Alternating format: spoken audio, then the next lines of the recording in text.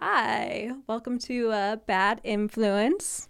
I'm here with my friend Ken Garr. Hi. Hi. Thanks for having me, Courtney. Yeah, thanks for coming. Yeah, of course. How's it going? It's going great. I'm going to Costa Rica in 3 days for a wedding. Ooh. A destination wedding. Yeah. How many people did they invite? I don't know. I know a bunch of people that are going, but I just saw this. I'm so last minute with everything that I do. I literally today was messaging the concierge, and I'm like, my wife wants to see monkeys, make it happen. He's just like, okay. He's like, can we call? Wait, what a good husband. Yeah. Oh my God. She's like, monkeys. I'm like, all right, babe, monkeys. You're like, oh my God, I got you. Yeah. Michael Jackson, I'll get you a pet. She's like, sloths on Saturday. I'm like, all right, monkeys Friday, sloths Saturday. It's just, if I put an animal anywhere near my wife, she's the happiest person in the world. Oh my God. Just the happiest. That's the best. Yeah. It's like, at least you know, yeah. Do you guys have dogs? We have 2 dogs, 2 guinea pigs, and a bearded dragon. And they all get along. The bearded dragon crawls all over the dogs. The guinea pigs sleep next to the dogs. They're more famous than I am on social media. That's great. They have 20,000 followers. Yeah. It's insane. That's like my dream. I feel like if I have kids, and I'm going to be the person that they have 18 pets, because I also want. Well, they are our kids, because we're not having kids, because I'm an old man. And she's like, but my wife looks at me that way, so she'll be like, "You're not gonna believe what your daughter did today." I'm like, I don't have a daughter. I aborted my daughter. It's gone. Your daughter's gone. But she's like, your daughter did it. I'm like, you mean our dog Shrimp? She's like, yeah, of course, our daughter. I'm like, okay. I had a friend who time we were gonna do something, she was like, okay, I just have to take my daughter out, or take my daughter, and I legitimately thought she had a kid. Yeah, that's weird. And then all of a sudden it was like, oh, it's a pit bull? Yeah. It's like, oh, it has 3 legs? Mm-hmm. Cool. Mm-hmm. But she was like, a lot of it was on text too. So you're like, my child, and you're like, yes. Oh, how old's your kid? Yeah. And then she'll I'll be on the road. She's like, we miss you. I'm like, my dogs don't give a shit that I'm gone. They get mad when I leave because I see the suitcase. And my dog is like, well, that's the one that feeds me. This is, he's leaving. I don't know how I'm going to eat. But my dog, so she's had a dog for 9 years. His name's Wilbur. And then we rescued a dog. Mm-hmm. And for whatever reason, this dog and I have bonded. And it's like my sister wife. Honestly.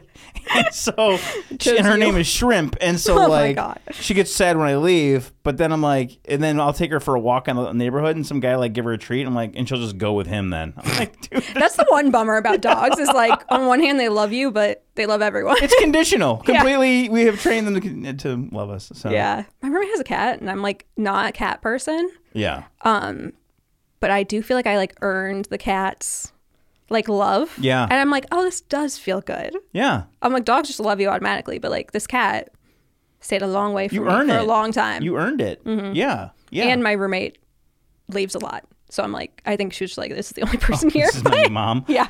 I'm like, I'm both have your new abandonment mommy. issues. Yeah. She's like, she got a boyfriend, and I'm like, well, her boyfriend's allergic to cats, so now I have a cat. Oh, that's so funny. She's gonna be lonely and be a cat lady.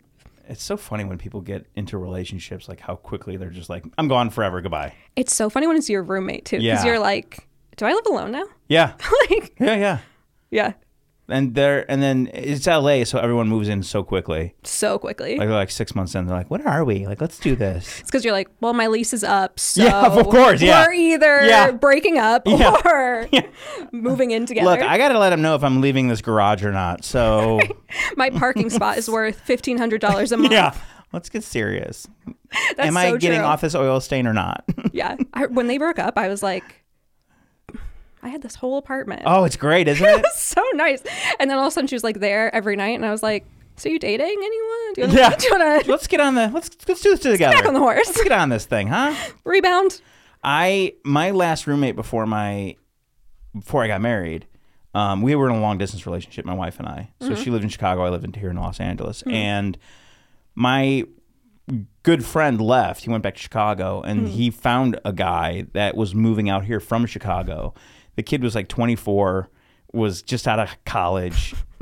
His mom and dad for sure paying the rent. Yeah. But this kid was I guess a Gen Zer. And God. He just literally stayed in his room the entire time. He had 2 towels, right? And they both hung. He hung them on the back of our bathroom door. And one day I just moved the towel, just what's that stuff that grows? Not algae, like mold. Mold. Yeah, just mold. And I'm like, so finally I just like, I would secretly wash his towels for him and then just clean the mold off. He's like, I've never lived away from my mother. Showered every day. He didn't. He had no, dude, this dude, because we don't have a dishwasher. So this kid, nice kid, sweet kid, great roommate, but like, does not sound like a great roommate. Well, he didn't have basic skills. Like, he didn't know how to do dishes at all. That'd be great if he listened to every podcast I ever do. That would be. He's probably like a huge fan. He's like, that's actually my mom. That's so funny. That's so gross. Yeah. My worst roommate ever was in Chicago. Oh, really? Yeah, I lived there for 2 years. Okay. And I found an apartment on Craigslist, which I feel like everyone I know has done that and it's been fine. And I did it and it was like the nightmare situation. I hate it.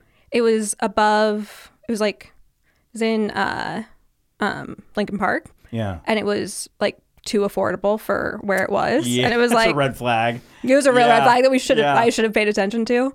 But it was above 2 different bars. And Chicago bars don't close. Yep. Yeah. And my window was directly next to the L tracks. Perfect. So like this sounds great. It just shook, like my whole room would shake. Kind of got used to both of those things. Right. And then it was like I was living with 2 other girls, and one of them was like a girl who was in her room all the time and was very nice. Yeah. The other girl started out nice. Yeah. And then she had like a legitimate mental breakdown. I'm on board already. Which, yeah, it's already weird when you're like, I don't know you. Like, and she's like, everything's falling apart, and like, like really comes to you with like her life's drama, and I'm like, call your friends. Do you have friends? Yeah. But eventually she ended up going to the psych ward. Okay. Which was good. It was the right step. Yeah. But then she got out, and she brought everyone she met there. Oh, perfect. Yep. To our apartment. Yeah. Above a bar that's open till 3 a.m. Yep. Yeah, they were just doing all the drugs. Of course. Like, these people get me. Literally. And I was like, but they have my laptop. Yeah. Like, can I get that back? Who's got my roller skates? Right.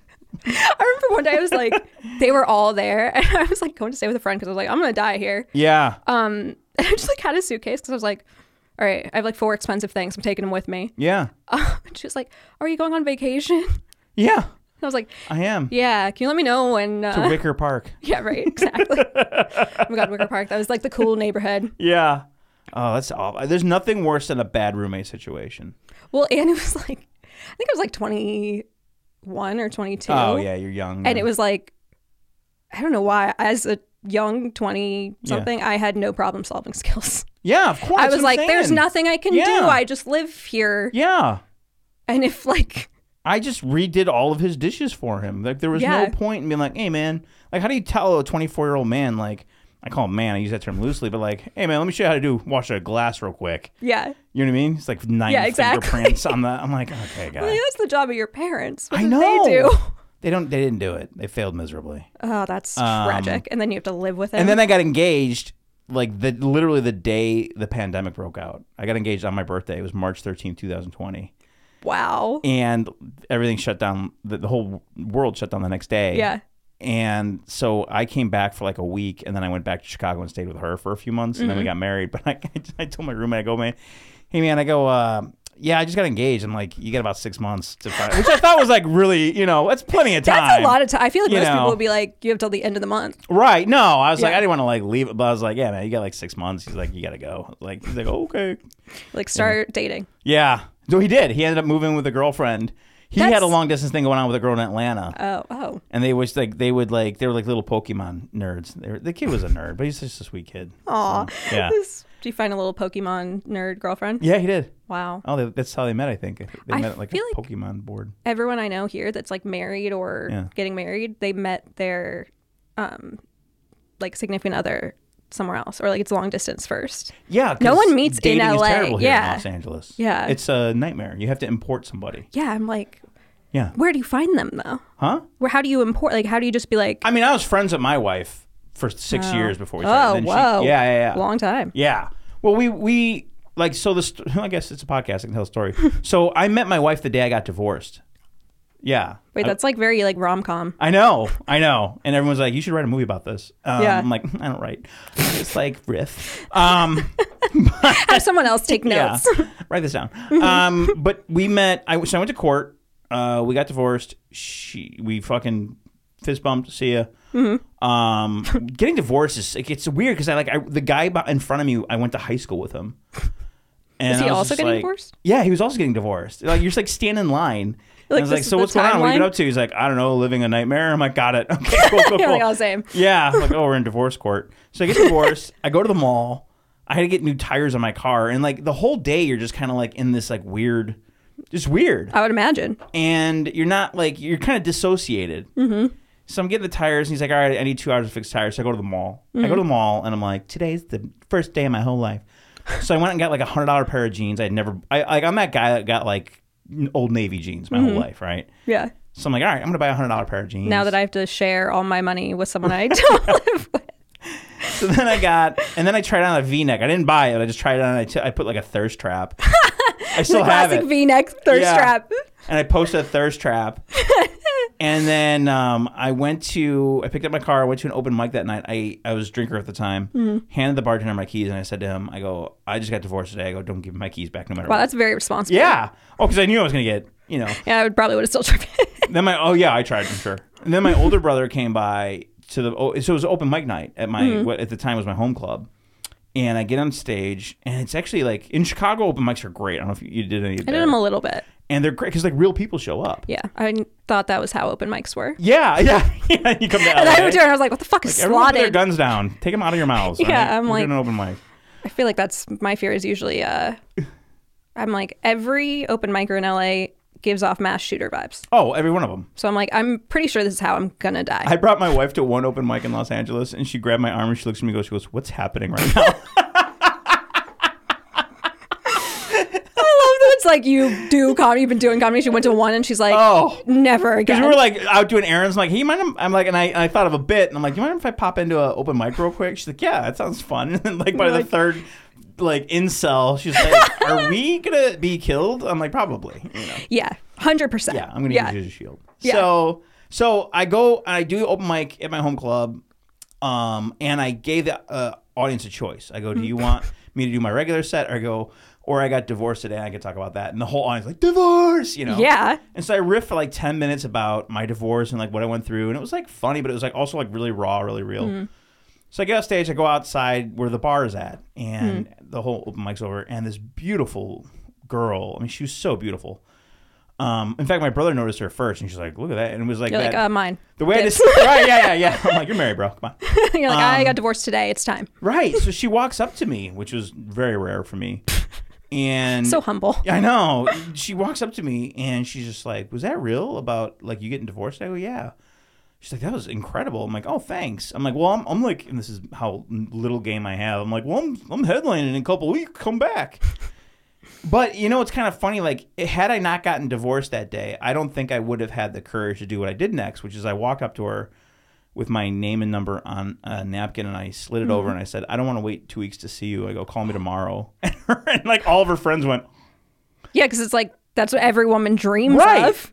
And so she like texted me that night. She's like, that was a baller move. Yeah. And we went on a date, but I was just like so like broken, as a person and drinking and just like we both, and she was coming out of a relationship and we both knew we weren't ready, but so we ghosted each other, and then we found each other on Facebook, and we eventually became friends. In fact, I even went to her wedding like a few years later, and her marriage ended up lasting like about a year and didn't work out. And we just kind of started dating right away, and it was like we were always into each other, but never like I never flirted with her. I wasn't disrespectful. In fact, when she told me she was getting divorced, she told me I was like the only guy that didn't. What's that? You're throwing a party. Yeah.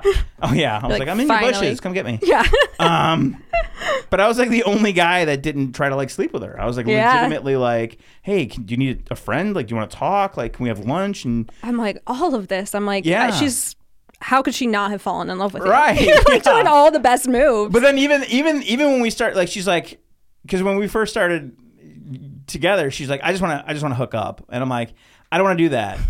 And she's like, what do you mean? I'm like, I go, I like you. And I go, go bang a bunch of dudes for a year. Yeah. Go destroy these men. This is a rom-com. Yeah. I go I'm destroy. This isn't a good movie. Right. And so I go destroy these poor dudes. And then when you're ready. Break some hearts, just not mine. Come find me. I'm like, I'll be here. And she's like. Oh, my God. She's like, no, I really want to try it. And we went on like one date, and that was like it. Like we just knew. And here's what's funny. And here's the rom-com part of it. Right. So when I was at her wedding, again, this wasn't like, I wasn't like pining after her. I didn't have some secret crush. I was just, she was just always like, at that point, we were kind of like best friends. Yeah. And I just really cared about her, like legitimately. But what's funny is like, she also knew all of the shit that I was doing when I was dating. So like, there was no fooling her. You know what I mean? Yeah. Like there wasn't like, I couldn't like try to be something I wasn't. I was like legitimately like, she's like, I'm not going to, she's like, I knew you were a hoe. She's like, I knew your hoe days. Yeah, right? She's like, I know, like I know all of it. I'm like, so when I was at her wedding, I remember getting in my car and I kept thinking like, I'm like, this isn't it. Like, I don't feel like maybe not, it won't be for like 30 years. But I kept thinking like, end up together. We're going to end up together. Like, I'll be working some cruise ship somewhere and she'll be like, my husband just fucking died or whatever. I don't even know what it was. I had no idea what it was. That way more tragic then. Yeah. Well, I'm like, because you're like, they're going to be together forever, right? And no, I never think that. Very rarely. I'm like, 5 years. Yeah.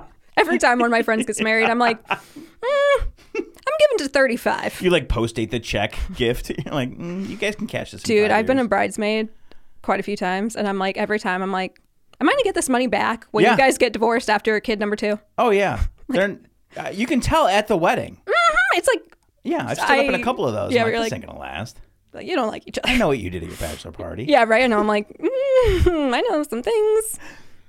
So I kept having this vision in my head of, she's an artist, of her painting, like 30 years down the road, of her painting and me just like reading on the couch. Like I just had this vision. Aww. And it literally, I have a picture of us, of me reading and her painting. Oh, that's so and cute. And I'm not like this, like The Secret or Vision. I don't you know what I mean? But it just literally like came into an existence. Yeah. You know? I feel like we've spent many episodes talking about my terrible dating life, and I'm like, there's hope. There is. I feel like the one thing... Just leave LA. Or just don't date in LA. For real, though. I'm like, everyone here is a nightmare. Yeah. But I feel like I can't date, or I usually don't date people I'm already friends with, because I'm like, they know too much. I think but for me, that was the good thing. Yeah. Because like my MO for dating was like I come from a position of low self-worth and low self-esteem for a long time. And so I had to like create a character almost. Yeah. This bigger than life thing. You know what I mean? And it's really easy to do when you get on stage. Yeah. A lot of times like, hey, just come to my show. And you see this like bigger than life character. Yeah. And you think you're like this really confident, cool. Yeah. I had an ex when we broke up. He was like, yeah, I feel like you completely gaslit me into thinking you're like a chill, cool girl. And I'm like, no, I am sometimes. But then when I lose my shit, I like lose my shit. Right. Yeah. And he's like, 100% but accurate. you like cool, like dude stuff. And I'm like, that's a bad sign. Yeah. It's like, that means I have daddy issues. Yeah. So, I mean, you were in my fantasy football league. What the hell? No, legit, that we were. I won the fantasy football that year. Of course you won. Yeah, I'm so fucking good at fantasy football. Like, no, you're good at it because I use my brothers. Okay. All right. Yeah. All right. And I actually do know, like, a medium amount about football. Yeah. But I feel like guys are always like, oh my God, it's so cool. And I'm like, yeah. I think every girl's cool the first 90 days. And like on day 9, I literally wrote this bit one time about like how I'm only going to date girls for 90 days because on day 91 something so funny changes. Just one, like there's like a one, and it's so small. It's just like these are the bananas you got, and I'm like, oh okay, it's no big deal. And I'm like, it's over. It is over. 91 days. Somebody mentions something, and they're like, I'm out. Like I want to break. Like, but I thought things were going great. They are going great, but. I'm so good at ignoring red flags and like things that are like obviously. Stop doing that. Stop it. I fall in love with terrible people. Oh, I fall in love before the appetizers get there. Exactly. It's like, so I have like a whole story in my head. What were you thinking for an entree? And did you want to move in with me? You know, I'm like, get married tomorrow. That's really romantic to me. Yes. So do this. Here's my advice to you. Try to convince whoever you're dating next to not date you. Because that's exactly what I did with my wife. Really? I spent like That's so funny. The first 6 months being like, this is a terrible idea. Like, you do not want to. But she knew me. Like, she knew. Like, because we had.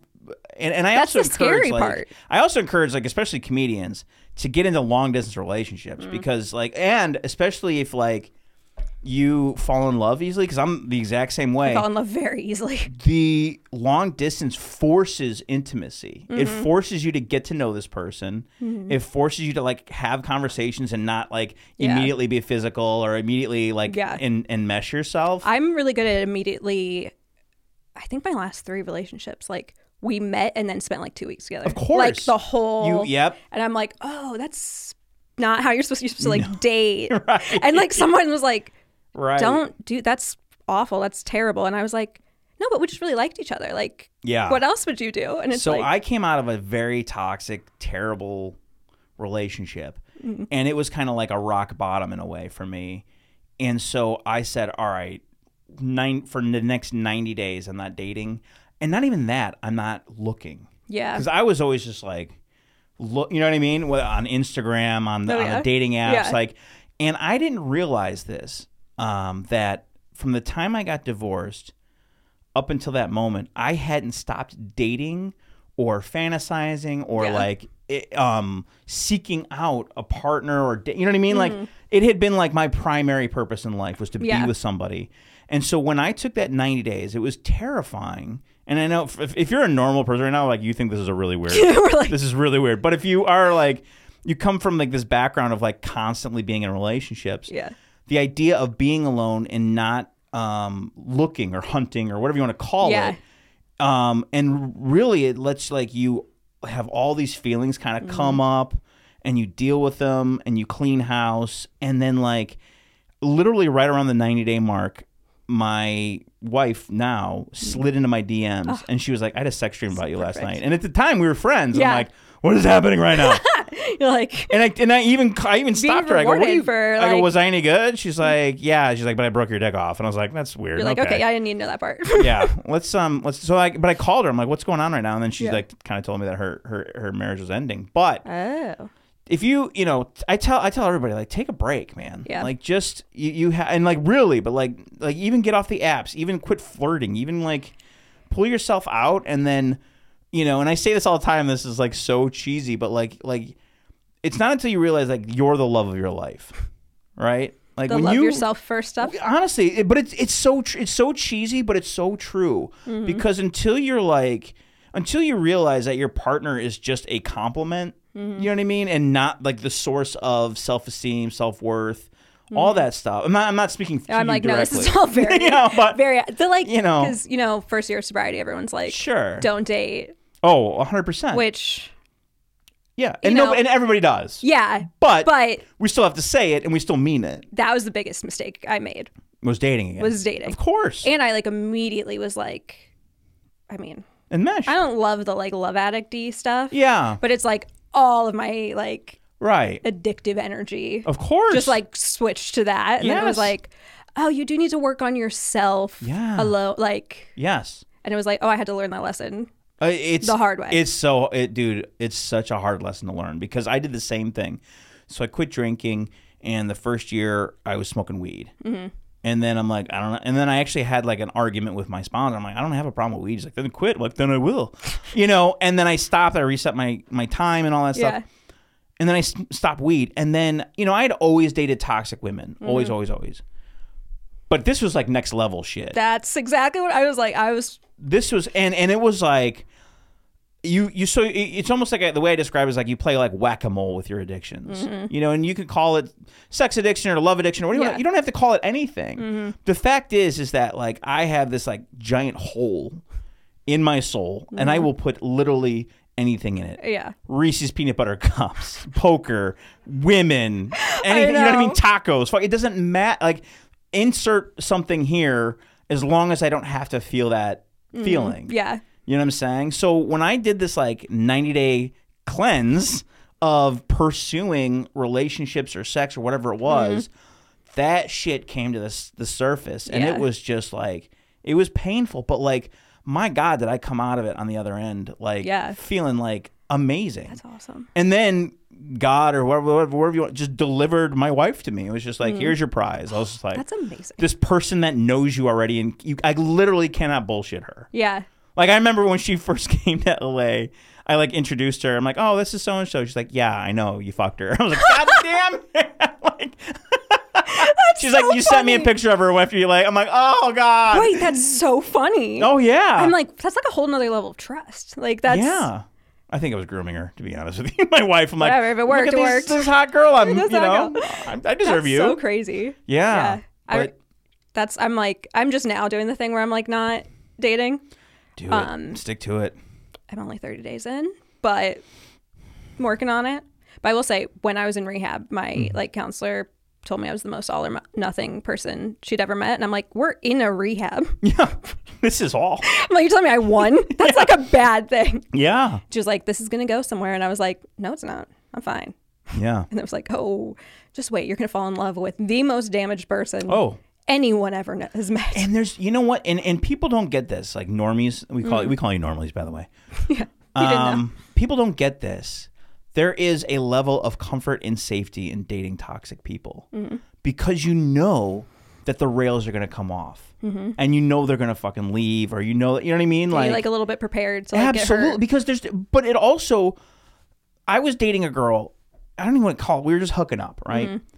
And she literally, we had never gone out. We were just hooking up. And then finally I was like, you want to grab some food? She's like, I don't know what your meat. What do you? I'm like, she's like, yeah, we can grab food. So then I was like, it was around tax time. And I'm like, so you doing your taxes? I go, what do you do, by the way, for money? Like, this thing was just physical. And she goes, and she got like super quiet and super, well, she was like a sugar baby. And she like got like men paid her money to like whatever. I could have cared less. Yeah. I couldn't have given two shits. I'm like, wait, you don't charge me, you don't need any money from me? She's like, no, you're great. I'm like, you're like, I won. Cool. I won. Yeah. But like for me, this was like, this is perfect because there's no future here. And that way I don't have to be intimate with you and you don't have to get to know me. In fact, and of course it went, skyrocketing into the ground. Yeah. But there's a certain safety in that. It's when you start like being real and intimate and like that's talking about finances and like the big one is I am like my family is great, but my family is real interesting. I like the idea of like introducing someone to my family terrifies me so much that I feel like I'm like, well, we can't get that close because and I figured that out like this year. Yeah. And I'm like, oh. The first time I met my wife's family, now like we were friends, but I didn't really know her family. It was like we would grab lunch, we would hang out, so I never like really kind of got involved with her family too much, but her family knew that, I've got this friend Ken, and they were always aware of who I was in my existence. So when we first started talking about dating, it was Christmas Eve, and she invites me over. And her dad, so my dad's a firefighter, my brothers are all firefighters, her dad is a firefighter. And I walk in and they got like that's so Chicago. I feel like every person in Chicago has like a real top like the jobs you like grow up being like, I want to be a nurse. I want to be like it's like those are the jobs people have. It's the city of big shoulders. And so I walk in, he's got all these guns on the table, right? And I'm like, I don't like. I grew up around. I didn't care. You know what I mean? So he was like, we got this gun, and I literally picked up a gun. I go, I shot this gun in Iraq, and all the guys in the room were like, you were in Iraq? And I go, yeah, to entertain the troops. You entertain the troops? I mean, and so I'm like, well, you guys are won over for, you know what I mean? So it was just like. That's amazing. But there's this like level of like maturity and self-assuredness where you're like, yeah, I went to go entertain the troops in Iraq. You're like, this guy's awesome, You're like, I'm also aware you're not going to shoot me right now. Yeah, like, right. It was so funny. That's hilarious. I can't believe he actually, like, I feel like that's like a thing you hear where you're like, I'm going to be cleaning my gun when you bring your boy. And it's like. That's most dating in Chicago. That's not the first time that's happened to me. One girl I dated when I was in high school, both of her parents were cops, and he was literally cleaning his gun. Like, what time are you going to have her home? And we're friends still, and we still laugh about that. Yeah. Wait, the guy I dated in Chicago for like the longest amount of time, his dad was a cop, and he was like constantly in trouble with the law. And I was like, oh my God, this is so hot. Yeah. But I'm like, yeah, his whole family was like cops. And I got pulled over for DUI. Yeah. Suspicion of DUI, right? Suspicion. Got put in jail. My dad bails me out. Now I like pleaded with the guy, like, my dad's a firefighter. I go, I'll leave the car here. My dad will come get me. No, you're going in. So okay. I go in. The next day I call my mom, one of my best friend's moms. I said, hey, I got picked up. I got a DUI. This is my court. She goes, call this guy. He's a great lawyer. Call the lawyer. He knew the cop that pulled me over. He's like, I know he's a ball buster, but he's a good guy. So I go to court, and first of all, my lawyer doesn't show up. Some other guy shows up. I go, who the fuck are you? He's like, don't worry, so-and-so sent me. I go, okay. The prosecutor walks up to my lawyer and looks at me and goes, I heard you're a comedian. I go, yeah. She goes, make sure none of this gets in your act. So then they walk up, and she says something to the judge, and he says something to the judge, and she says something to the judge. And then the judge hits the thing, and my lawyer turns and looks at me. He goes, I don't know who you are. He goes, but we're out of here. I go, grab your suitcase. Oh my God. I go, grab your suitcase. I'll buy you lunch. And we walked out. No breathalyzer, no insurance, no. Like that's what amazing. Chicago is, right? Like that's the thing I love about Chicago is that it all seems kind of like you're all juiced corrupt in. or whatever, yes. And I'm like, very cool. And I hopefully nobody of any importance listens to this in regards to, but like. And then I sent like flowers to my friend's mom, and she's like, she goes, this was your one time get out of jail free card. Yeah. Like never again. But that's the thing. And you move to LA and you're like, oh, I don't have that, insulation anymore. You know what I'm saying? Yeah. Like, it's like, oh gosh, it's weird. Yeah. I guess I technically got arrested in Chicago, but it's technically. I was like just put in the drunk tank, and then there was no consequences. Yeah. And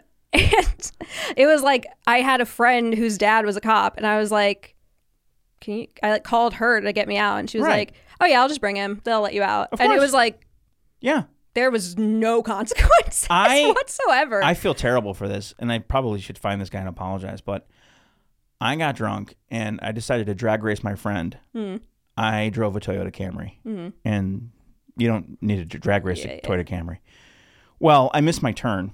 And so I decided I'm going to make the turn halfway through the intersection, and I crashed into another car. Oh, shit. I call my buddy, and he's a cop, and I said, hey, meet me at the police station. I think I'm going in. So he comes in, and of course, they give me a ticket for whatever, disorderly driving or something, like reckless driving or whatever.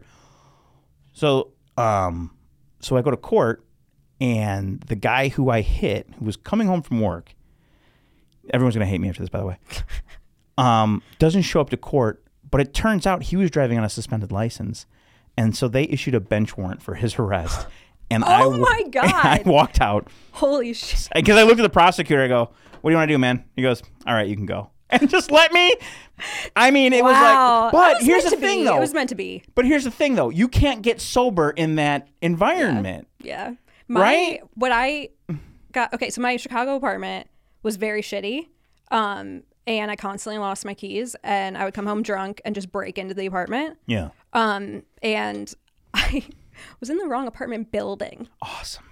And I broke into the wrong, like some random person's apartment, and they called the cops. Yes. And it's like, as they should.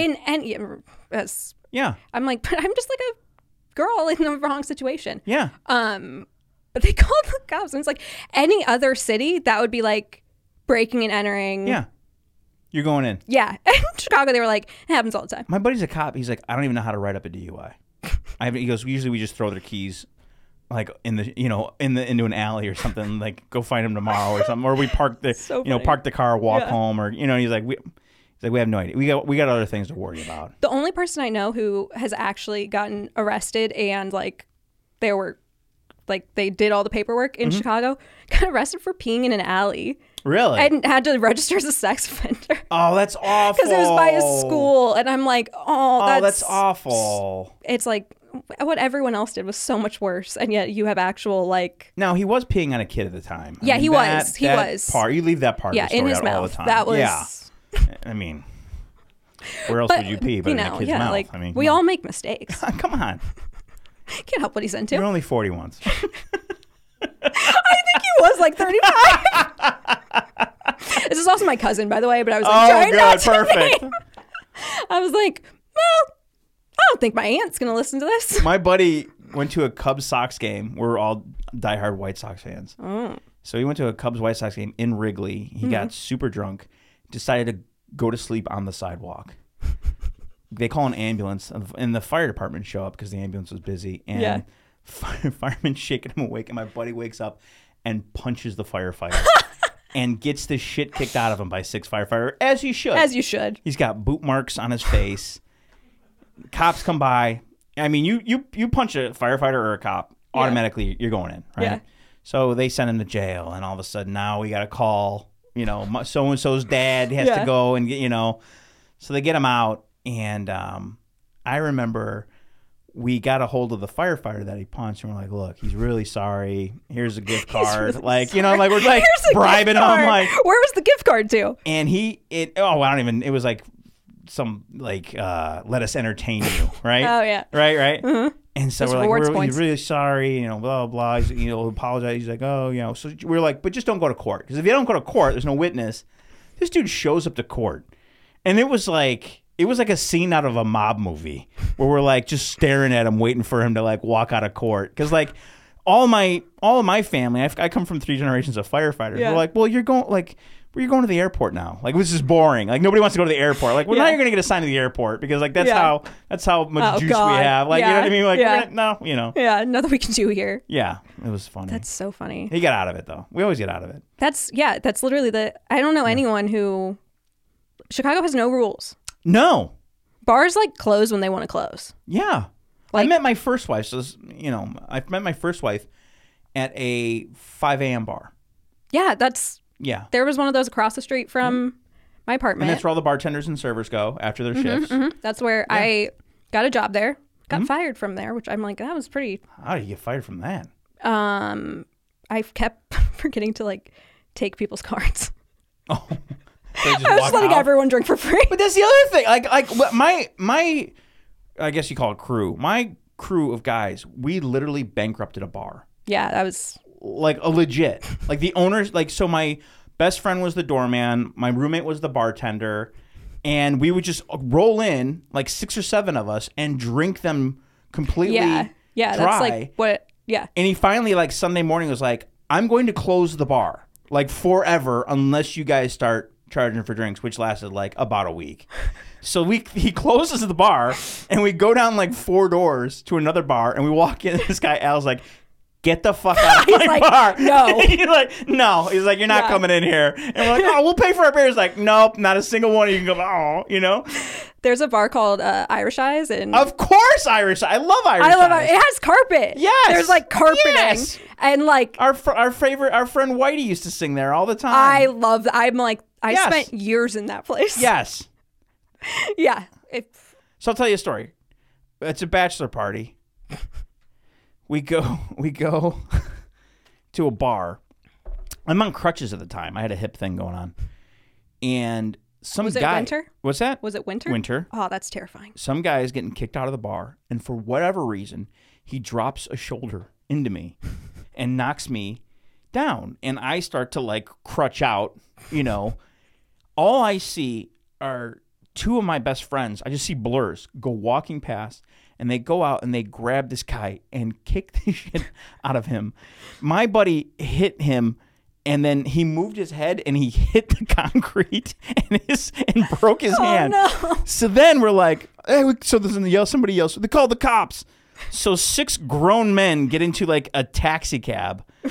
I got like 2 friends on my lap, and we go straight to Irish Eyes. And my buddy's like, this is the greatest bachelor party I've ever, because he's like from the Schaumburg or something like that. Every bachelor party should end at Irish Eyes. Irish the best Eyes. bar in the world. Shout out to Irish Eyes. The number of fights I caused there. Oh. Because Chicago, like the hottest thing to me, I don't know why, is if a man will like defend me or like get in a fight for me. very easy to find in Chicago. Yes. You like meet a guy and like 10 minutes later he's like defending your honor. Yeah. It was like, and you're like, did you just call me a bitch? yeah, exactly. Like, excuse me, what? He's like, Brittany, I love you. Yeah. You're like, that's not my name, but yeah. It was really close. It can be Brittany. I don't care. I'll change it. If you're over 6 feet tall, you can call me whatever you want. I love you. I will change my name. I don't care. Yeah, right. I'm like, I'm for sure gonna remember you tomorrow. Yeah, people don't understand. Like, people don't understand the Chicago thing. Like, it's real. It is real. It's the best place to be an alcoholic. Oh, I mean this. I didn't realize I was an alcoholic until I came to LA. Everyone in Chicago, I had no idea. Yeah. And then on like a Tuesday, I'm at the Improv, and I'm like, oh, let me put it this way: the Improv stopped ordering Miller Lite when I quit drinking. Like, that's how much I drank. That's amazing. Miller Lite at the Improv. Like, yeah, we don't order it anymore. Like, you're the only one that was drinking it. That's so funny. And I'm sitting there on a Tuesday, like open mic night or whatever, when I first moved here, and I'm like, why aren't you guys getting fucked up? And I'm like, it's Tuesday, idiot. Like, we all work tomorrow. I'm like, oh, okay. You're like, wait, what? That's not a... Oh. When's that stop anyway? Drinking and driving every moment of the day. I'm like, come on. Yeah. I went to DePaul, and like, people go to church sometimes. Yeah. Because they have like... I don't know. They have things where they like feed dead you. relatives. They feed you after if you go to mass. Yeah. So like students will go and it's like everyone pregame to church. Oh yeah. It's like, dude, yeah. And I was like, this is cool. Oh, my first buddy got married in like 2001. He was like, he could not wait to get married. I think we were 22 or 23. It was right after. It was a month after 9/11. Oh. And shout out, never forget. And the priest literally came out and was like, yeah, you guys are getting, like, I don't mind if you like sip a little bit of, he's like, you're getting fucked up out here. He's like, it's a church. And we're like, all right, Father. He's like, I'm not a father. I'm like, all right, Father. You're like, whatever. We're all used to Irish priests. Like, all right, Father. Yeah, my family got uninvited from midnight mass on Christmas. Oh, it's amazing. Christmas Eve. Mm-hmm. Yes. Yeah, we got asked to no longer come. What happened? My parents have this really big Christmas Eve party where like my mom's whole family that's like all Irish. Right. I have a ton of cousins. We're all like really close in age. Where'd you grow up? I moved around a lot, but okay. I went to high school in Kansas City. Okay. And like where did this take place? Kansas City? This one, yeah, this was in Kansas City. Okay. This is when I was in high school. Okay. Paint the picture, Brittany. Oh yeah. I had a boss who called me Brittany for it was Gwyneth Paltrow. Really? Yeah, I worked for Gwyneth Paltrow for 2 years. Really? And she... As an assistant or? No, I worked for the gym. She owns like Tracy Anderson. Okay. Which is like a Pilates place, but we had sweatshirts with our name on them. Like my name was Brittany? No, it said Courtney, and she would still call me Brittany. God, and I was like, can better. You read? No. I don't think she can. No. She said the meanest thing that anyone has ever said to me in this city. What did she say to you? I came in and I was super hungover and still on coke. And she goes, you look like you could use a cleanse. Wow. And then she did pay for the cleanse. But she wasn't wrong. No, she was right. I really did need a cleanse. But it was not like the red meat I was eating that was the problem. Yeah. It's like, your skin looks awful. Are you eating? I just did bumps at Warwick. So. Yeah, just like, have you tried organic? So you're in Kansas City. Oh, yeah. We're in Kansas City. Christmas Eve. Christmas Eve, my parents have a, just like the most similar parties I've been to their Christmas Eve party is like frat parties in college. Okay. Like my grandma like leads everyone in shots. Okay. It's very fun. Yeah. Less fun now. She calls everyone pussies. Yeah, no, she's like, she gets mad at my mom because she married an Italian guy. Okay. She's like, that Italian shit in you. It's the weakness in her opinion. But everyone, like, one time there was like a margarita machine and my dad still gets mad at my sister because she was putting Patron in margaritas. Okay. It was like too much money. But everyone got shit-faced and went to midnight mass. Yep. And everyone in my family thinks they're very funny. Oh, okay. And so their like quiet commentary was like very loud. Very loud, just talking to each other. Yep. And the priest came and that was it. 86th. Yeah. And we were Is told that why to you guys party move so much? Constantly kicked out of church. Yes. My grandma has changed churches. Oh, yeah. Many, many times. And I'm like, dude, Catholic, I think you're the problem. Is she Irish Catholic? Yeah, they hold on. Grudges, bro. I haven't met a single Irish Catholic lady in her 70s who doesn't not talk to her sister. I mean, that talk to her sister. My grandma hates women. Yeah. So, and none of them drive on the highway. She your grandma drive on the highway? Doesn't drive on the highway. Right. She shouldn't drive at all. Yeah. Anymore. I mean, she was a terrible driver always. Like I was like 15 and like just got my learner's permit. And my mom would be like, "Yeah, if you go out with grandma, you should drive." Yeah. But no, my grandma holds grudges. Like, there's like a whole totem pole system of cousins. As a woman, I was already near the bottom. And then I called her a bitch and a joke. Oh. That I put on the internet. Yep. And I found out she has Instagram. Okay. So I'm the very bottom of the totem pole. Graham's got the gram? Yeah, for no reason. All right. Her profile, I thought it was spam. It was like, it's like 6 of the same picture of Elvis. Like, my mom loves Elvis too. Dude, I don't even know if my we used to have Elvis. Giant oil paintings of Elvis in my house. Why are there so many like kitschy painting? Like there's like velvet paintings of Elvis. It wasn't even like hot Elvis. It was like it's always jumpsuit Elvis. Yes. Where you're like just the chops. Yeah, you're like, why do you have his rock bottom and on you're your? A kid, and you're like, oh, it's just an Elvis painting. And then as you grow up, you're like, why didn't my dad say something?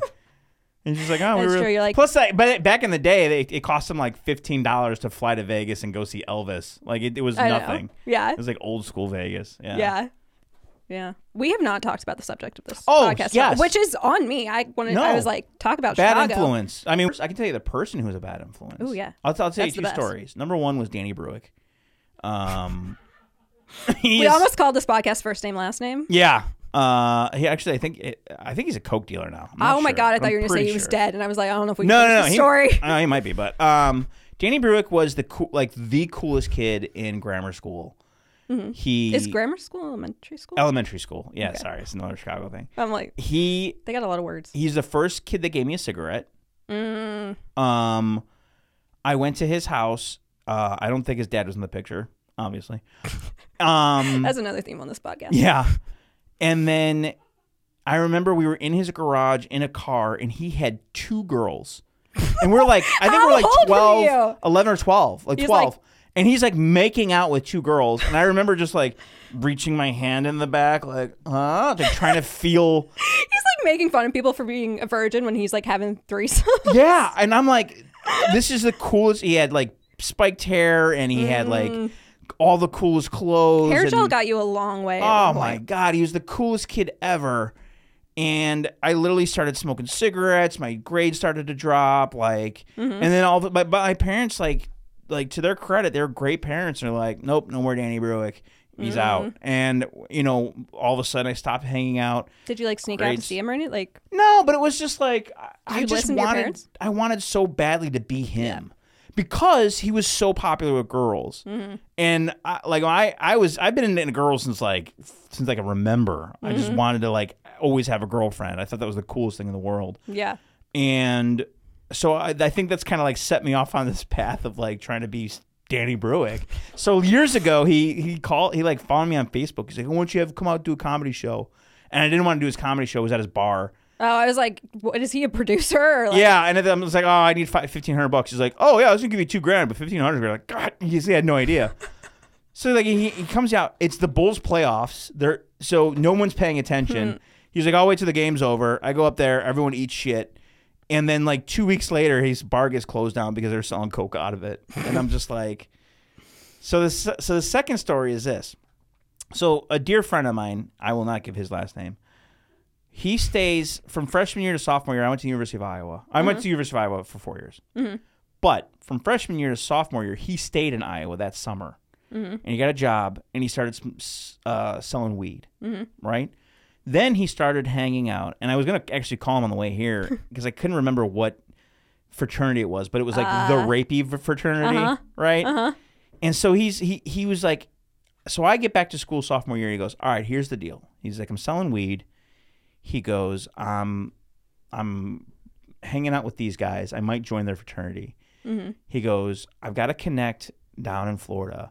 He's like, and he can send us like a key of coke. He goes, and we can literally run cocaine in Iowa City, which at the time was a drug lord of the college town. He was the biggest party school in the country at the time, and there was awesome. They couldn't even get weed at the time. I mean, this is like the 90s, 95 to 99. He's like, I got it all. And this is literally the smartest person I've ever met. He's a CFO right now. Mm-hmm. And he goes, we can move more cocaine. That took me a minute. So he goes, we can own Iowa City. He's like, he's like, what do you think? And I literally go, now, let me back up a little bit. At this point, we had the largest fake ID operation in the Midwest. We had businessmen. I mean, you have no idea. We have no idea. We ran the University of Iowa for what state all intents were the purposes. IDs? What's that? So this was 1995. Yeah. We spent $900 on a scanner. That's how much scanners were back then. What? $900. Wow. And we put poster board that had handwritten not handwritten, but it had stencils. And what we did is we got a fake ID, or no, we got an ID book. So we were like, all right, we'll pick fucking Rhode Island. So we made Rhode Island, and then like we got into the stamping and like this is sophisticated stuff. Wow. And we were charging like $200 a pop, and then all of a sudden he got drunk one night and they found his fake ID and they're like, where'd you get this? And he's like, I'm not gonna tell. I ain't no rat. Well, he's gonna rat on himself. He was it was him. I ain't no rat. So freshman year we had the largest. So now sophomore year he wants to bump it up to cocaine distribution. And I'm just like, let me sleep on it. Now, here's the deal, right? This kid, but we were going to be the muscle because I already had two friends that were going to join us. Uh-huh. They were already freshmen, and these guys are goons, like just Southside, like go kill him, like you got it, boss, like that, So this is amazing. So he goes, we're going to join this fraternity, Pikes. Pike Kappa oh my God, Alpha. That is the rapey. Pikes, yeah. That's still the rapey. Yeah. So he's like, we're not going to fit in. He's like, but we're going to sell coke to all these kids. They're all Corvettes, Ferraris, they're all rich kids. He goes, and I go, okay. I go, let me sleep on it. And I did. I slept on it. What responsible And I go, dude, because again, it goes back to my parenting, or my mom and dad, not my parenting, but my mom and dad. So I wake up. He goes, what do you think? I go, dude. I go, I'm not going to do it. And he goes, why? I go, this is one of those times in your life where you see the fork in the road. I would not have seen it coming. We either go this way, and we are cocaine dealers forever until we go caught to jail. You know what I mean? Like, yeah. Or we go this way. I go, and the thing that I can't get out of my head is my dad having to bail me out because I was selling coke. I go, I can't get that vision out of my head. I go, I don't ever want to see what that ability to like play the story. Yeah. What's it called? Play the tape or whatever. I'm Dude, like, damn. it was an intervention of the higher sorts because I was 21 at the time and he was making good money as just selling weed. Yeah. You know what I'm saying? So like we had big screen TV, we had leather couches, Yeah. So this kid, right? He ends up leaving after junior year. He was a computer science major. The dealer. The dealer. He starts an internet company in 1998. It was Facebook? Yes. Yeah. This is that Mark person's Zuckerberg? name? Mark Zuckerberg. No. But he moved down to Florida. He started an internet company. I left there. I graduated. I'm like, dude, I got to get my degree. I go, my dad's got to see me cross the stage. I go, he'll die. Yeah, my parents I go down there. See that? I spend like 6 months. It doesn't work out. Yeah. He sells the company. He goes to another company. He goes to... And he never finished college, but I think he did now. I think he got a degree at whatever, some Ivy League school. But he's a CFO of a company now. But he's like, that guy that was always like, he's like a businessman. Yes, always. If you had done it, do you think you would have become Johnny Mitchell? Dude. Before him, you would have like beat him to it. Dude, I gave that kid so much shit. I had to follow him one night. John, if you don't know Johnny Mitchell, no one's gonna know. So he got arrested for dealing drugs in Oregon. And I had to follow him one night at Supernova, and I go, guys, give it up for Johnny Mitchell. I go, he did hard time in Portland, Oregon, for selling some weed. I was like, I'm like, I've been locked up at Cook County in Chicago. They're like, you with 2-6 or Gangster Disciples? I'm like, I'm with the Lutherans. I don't know, like, bro, it's like, it's so funny because I feel like when I heard like bits of his story, I was like, oh my God, so cool. And then I was like, I heard weed in Portland and I was like, oh. Yeah, right. That's exactly, and I got upstairs. We're friends. I wasn't like I don't really know him like, very well, so I should probably be talking about shit. First of all, you were in jail in Oregon. Come on. I go, and you're in for weed. Like, nothing was the crime there. And now he's like the biggest YouTube drug guy. I'm like, are you kidding me? I know. This thing doesn't make any sense. I'm like, okay. But they hustles. Hey, yeah, he no, hustles. yeah. Also a businessman. Good. Yes. I feel like, because we had Dare in high school, and it was like, yeah, worked. It didn't work at all on me. It I was like, me. that all looks really cool. And then I did it. But I feel like they touched on like they had videos about like drug dealers and stuff. Yeah. And like, it was all very like, this will ruin your life and you'll end up in jail and you're going to be on the streets. And the guy who dealt drugs at my school went to Stanford. Yes. And is now like making six figures as like a 30-year-old. Yeah. And I'm like, he works out at Gwyneth Paltrow's gym. He probably would. Oh my God. But it's like, no, he was a businessman. Yes, that's all it is. He was like entrepreneur. If you've got the hustle, if you got, and look, I ended up my last job before I became a full-time comic, I was a managing director at NASDAQ. So I come from that, hustle and money. And I tell people this all the time, and they don't get it. They laugh, whatever. I go, if you want to be rich, just go be rich. Mm-hmm. You know what I'm saying? Like, and what I mean by that is like my wife and I went to a Super Bowl party a couple of years ago, and it was a $5 million house. Mm-hmm. And my wife is looking around, and she's like, this is a really nice house. I go, honey, we could have this house. She's like, what do you mean? I go, you just won't ever see me. Like, I'm going to work 80 to 90 to 100 hours a week so that we can have this house. And I go, but if you want this house, I'll give it to you. Yeah. I'm like, I choose to live a life of like being around and being with you and hanging out and like doing fun stuff. Yeah. Like, but I can like if you are as obsessed with making money as you are with drinking or relationships or right. I'm like, I could be a billionaire. You could, because like if you just like wake up every day and that is your sole focus is to get more money than you had the day before, you can do that. Yeah. Instead, I'm like, how can I get out of work at this coffee shop today? Right. And people, oh man, it's not that easy. I go, it is if that's the only thing you think of. Yeah. I feel like this kid, the Daniel, yeah, the kid who dealt drugs at my high school, I'm like, oh, you could tell how smart he was then, because one time we were at a party and the cops came and he had the drugs with him. Yeah. And he was like, I have a record. I can't be caught with this. And I thought he was hot. Right, of course. So I was like, oh, I'll right take down them. the pants they go. Yeah, right? Yep. I'm like, yep, that person was smart and knew how to I knew a guy dealt coke for 13 years, never got caught. Coke too. I go, how'd you never get caught? He goes, I didn't get greedy. He goes, I knew what my bills were every month. He goes, I knew who my 5 customers were. Yeah. He goes, and that was it, man. He goes, the only way you get caught selling coke is if you get greedy. He goes, that's the only way you get caught. Yeah. I was gonna say, I had another buddy of mine, and when we were in college, he was working on the summer, and he was working for a contractor, build buildings and stuff. But he was working for 2 contractors at once. So he would get up from 5 or 6 a.m. till 9 a.m. and then he would go to his other job or something like that. Oof. And by the end of the summer, he had put away $40,000 or $50,000, right? Wow. And he started his own contracting firm. And now I see him like on Instagram with like fucking Jimmy John and like all these he's in that circle of people now.